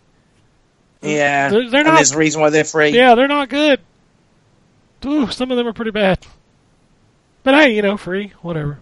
Mm-hmm. I'm sure there'll be a game or two that come out of that are really... Because if you remember, indie games spawned... what was the game that came out of that was super... The Vampire Savior guy. Oh, the dishwasher the one by guy. Scar Studios? Yeah, dishwasher one, Yeah, that game was pretty good. There was a couple other ones that came out of there that were really good. But yeah, for the most part, it's 95% garbage. So... he also says that Final Fantasy 15 multiplayer beta wasn't anything interesting. Why do they keep milking it? Use your resources for something better, Square. They're pretty invested in 15, man. Like they're kind of all in. They kind of had to be, right? Yeah, kind of. I think it's the funny thing about 15 is like as long as it took to develop, they still needed more time before the game actually came out. And that bums me out because that game felt like kind of incomplete in a lot of ways. Well, if they hadn't restarted development so many times. Yeah, that's a problem with a game of that magnitude. A game that must succeed is a terrifying scenario for any development studio. This next tweet, it's making me laugh. It's from Don, who says, "Who's been playing Overwatch this week and how much of it have you played? As if it hasn't already been addressed." You are correct, sir. Oh, fuck. Dustin says, been playing Quantum Break. I kind of like what they were going for, but it's a bit janky and the cover system isn't very good. Good story so far. Yeah, that's kind of the story of that game, right? Yeah. It had some really cool ideas. I actually enjoyed the TV portions. I thought they were well done. That game just did not seem to hit everything it needed to hit. So. No. I'm Littlefinger. I'm evil. He's always evil. He says, played through Soul Blazer on the SNES. What a great game. I love going back to that system. It holds up so well. I totally agree. The Super Nintendo system is ageless, baby. So good. Like Jay, I finished the Witcher expansions, and they were fantastic. And that last boss took me a couple tries. Damn one-shot kills. It has a one-shot kill? I don't know. I have not played through the DLC. I still need to go back to it. It sits on my hard drive eating up that 75 gigabytes of space. I should probably play it. It is ginormous, and it is most definitely worth finishing. Oh, absolutely. I will never delete that game. He also says, hey Ken, did you pre-order NAC 2 yet? I need a co-op partner, and we need to represent ZTGD in the NAC community.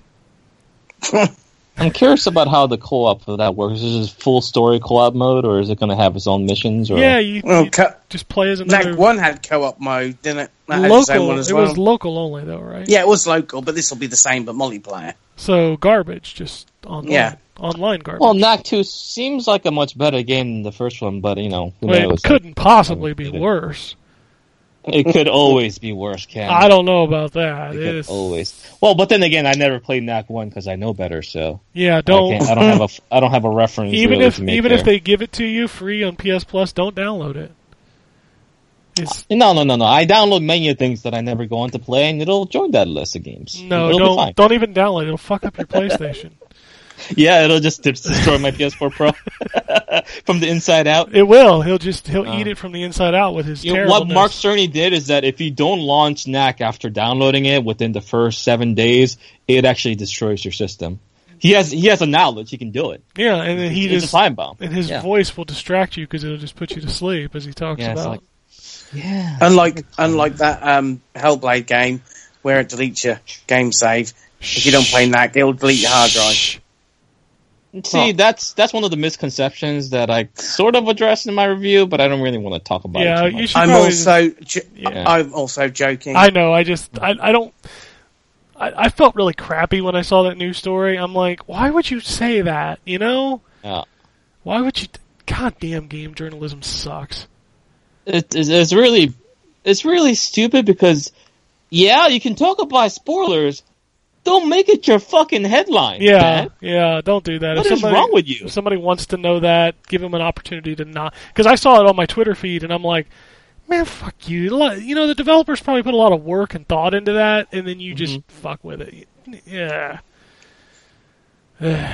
Anyway, moving on. Dustin says Splatoon is really fun, but man, some of the decisions Nintendo made with that game are ass backwards.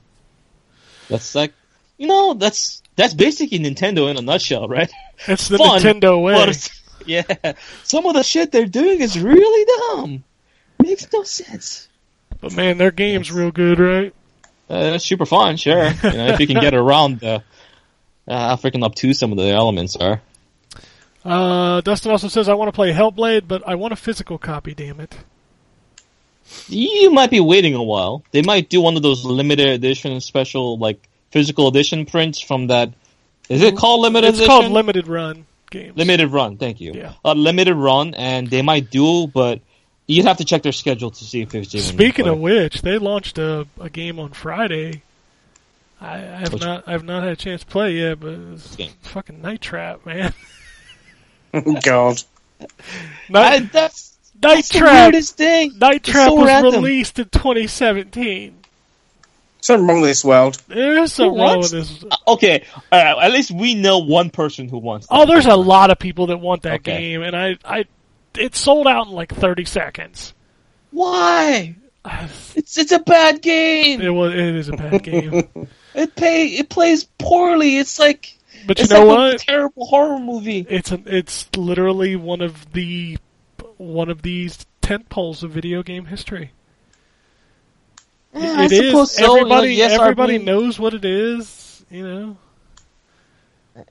I'd rather, when you're talking about the history of ESRB, let me get a copy of Mortal Kombat instead. Okay. Yeah, that was more monumental. I know it was a better game, but still, that game, everybody knows it. Night Trap. Yep. We're gonna see reviews of Night Trap popping up, huh? Yo, in 2017. That game's gonna get fucking murdered. I doubt it. Everybody reviewing it will be like, "Oh yeah, this takes me back to a shitty game." It's just a nostalgia. Oh yeah, nostalgia's a hell of a drug. It's not true. Finally, the last tweet says, Dustin says, speaking of Witcher, that combat holds the game back, and I remember how gorgeous those graphics were, but after Horizon, they already look dated. The graphics? Yes. A little bit. What I like about Witcher in particular is when you're riding, when you're riding on the road and the wind is blowing and there's rain, there's thunderstorm, and the way the trees all brush aside along with the wind, it just looks really dramatic. And that's one of the things I like about it. And you have to also remember there's a lot more things going on in Witcher than there is in Horizon at any given time. So obviously the visuals are not quite up to par, outside of the fact that, it came up before Horizon as well. You know what other game had really... It still looks gorgeous to this day, in my opinion. No, absolutely. But you know what other game had really good atmosphere like that? It's fucking Dying Light. Dying Light, yes. At nighttime, dude? Holy shit. Man, that game. That was one of the first games this gen that had like the blowing trees and just it just felt ominous when you were in that world. When those mutant zombies are chasing you and it's raining and it's thunderstorming outside and you're running for your dear life and you hear the screaming, like ah. That game's getting a bunch of free DLC over the next 12 months. That is weird, but I appreciate it. Yeah, I will. I might revisit it. I really like that game. I beat the original game, but I didn't do the following DLC. Did you do the following DLC? I played it for a little bit, but I never finished it. Yeah. The one where you get the car and stuff? Yeah, you get the car right off the bat and then you do all the stuff. I didn't play through that. I kind of want to, but I don't know. It feels like the time has passed for that game, but I did really enjoy the original campaign. Yeah. Outside of the bugs that I kept running into. I would really like for them to just do a follow-up to that game. Would be good. That parkour element along with the whole open world zombie thing worked really well together. Yep. But that's it for the tweets. If you want to tweet at us, shoot them to @N4G Podcast. If you want to follow us on Twitter, John is at John WUK, Jay is at BaduSideJ, and you can follow me and the site at ZTGD. If you want to shoot us an email, it's podcasts@ztgd.com. And check out Phoenix Down. I think, are they finishing Ready Player One this week? I do believe so. I can't imagine a book taking too many episodes of a podcast cover. Yeah, that's what I thought. I figured it'd be 3, maybe 4 tops episodes. How many are they up to now? This is the second one on Friday, so. Okay, so maybe one more, maybe another, but they should be wrapping up. But I've been hearing them talk about it on Twitter a little bit, but it seems like a bit of a mixed bag. But they're having fun. Yep, I'll wait for the movie. I feel like such an anti-intellectual saying that, but I have too much stuff that I want to do instead than reading this book. I love reading, but for some reason it really puts me to sleep to just sit down and read a book. How long does it usually take for you to start feeling sleepy? About a half hour, probably. Really? It's like, I guess it depends on the book. For me, like, if a book is making me feel sleepy, that's not a book that I really want to read. That's what's weird. A book's got to get me involved. Yeah, that's what's weird about it. Is like, even when I enjoy the book, I still start to, like, kind of nod off while I'm sleeping or while I'm reading. I don't understand it. Like, I enjoy reading. I read a lot of books when I was in high school, but it just always made me fall asleep. And I don't know why. Maybe you're just sleep deprived, Ken. Well, there is that. I guess reading is, like, the least... Yeah. Like, you're not doing anything with your body. Yeah, you're just kind of sitting there, and your body just kind of is like, all right, well, let's just go to sleep. Let's go to sleep. You know what's good is audiobooks in particular. I'm driving a lot. I'm going from place to place, or I'm working with my hands, and I just put that on my ear and just listen to the book, and it's a great experience, especially if you got a good reader. I basically read through all of Game of Thrones, listened through all of Game of Thrones in that way with audiobooks. That was awesome. Like, I love audiobooks. I was doing, what is that, the Amazon service? Audible, right? Audible, yeah. Is Audible Amazon? Yeah, it's Amazon. Interesting. Yeah. It's actually a really good service. The way they keep their books updated, they keep basically keep track of where you were exactly, so you can just stop at any given time. It'll just start back up whether your device was turned off or on, whenever. So there's just like that nature. And if you're having trouble reading a book because you get tired, just listen to it. That's a good way to go. I will tell you, if somebody created a service where Morgan Freeman read every book I listened to. Morgan Freeman, I mean, obviously it'd be glorious, but I mean, he needs rest, man. I understand he needs rest, but if he read all the books to me, I'd listen to every book he read. They do a good job of picking the right reader for the right book in most of the cases, from what I've seen. Like the people they got for Game of Thrones in particular, the way they articulate the words. Was that the person? I don't know the name. Yeah, but, Roy Dotrice. Yeah, Laura's listened to them. He was famously the Beast in Beauty and the Beast TV show.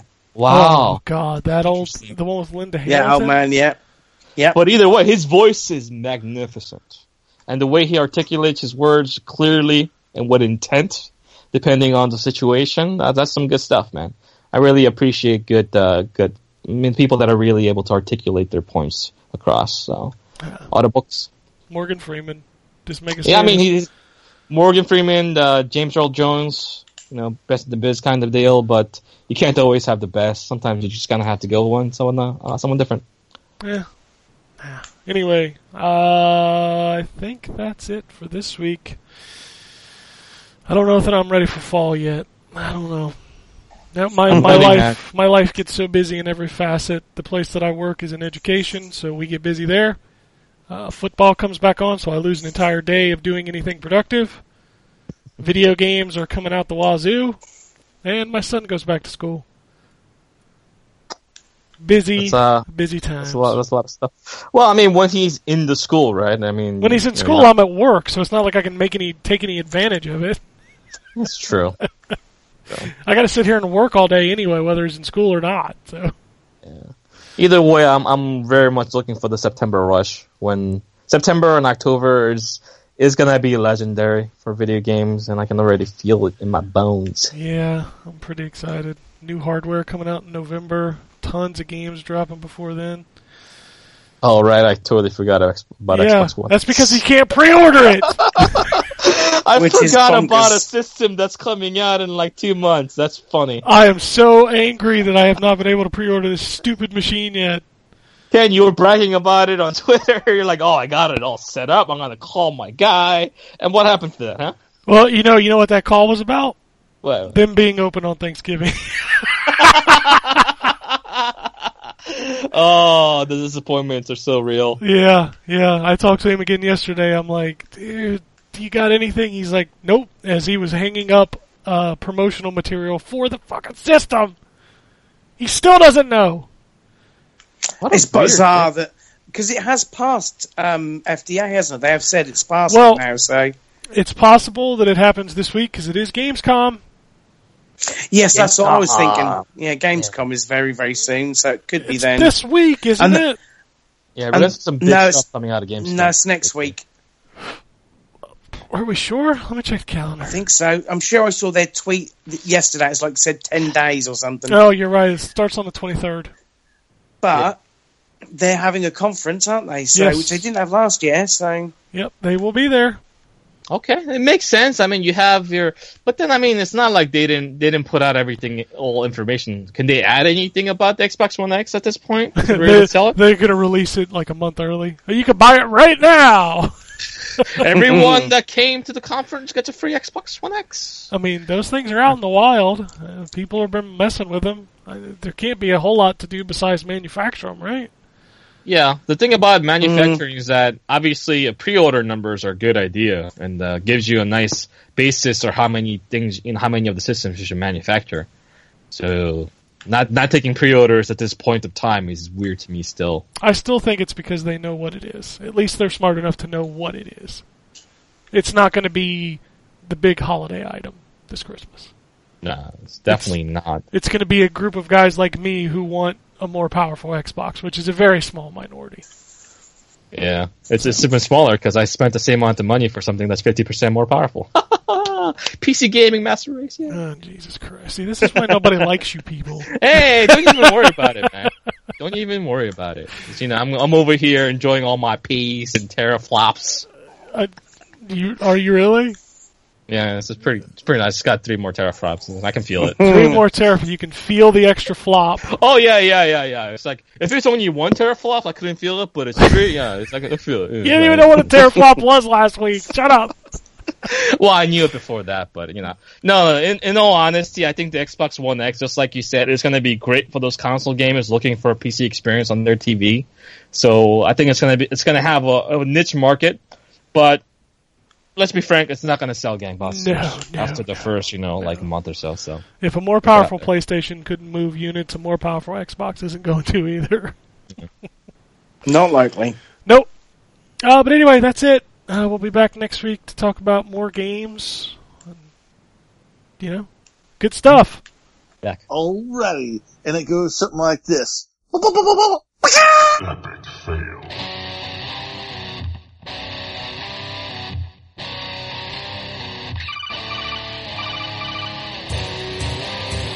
Welcome to the N4G podcast.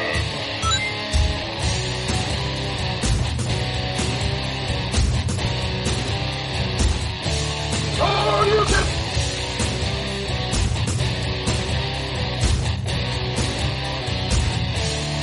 $0.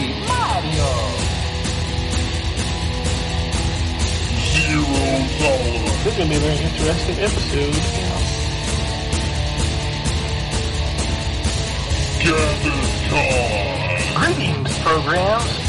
I got lost trying to find my way to the secret underground N4G Radio lair. The Wombat. And Always being angry. Killer Wolverine.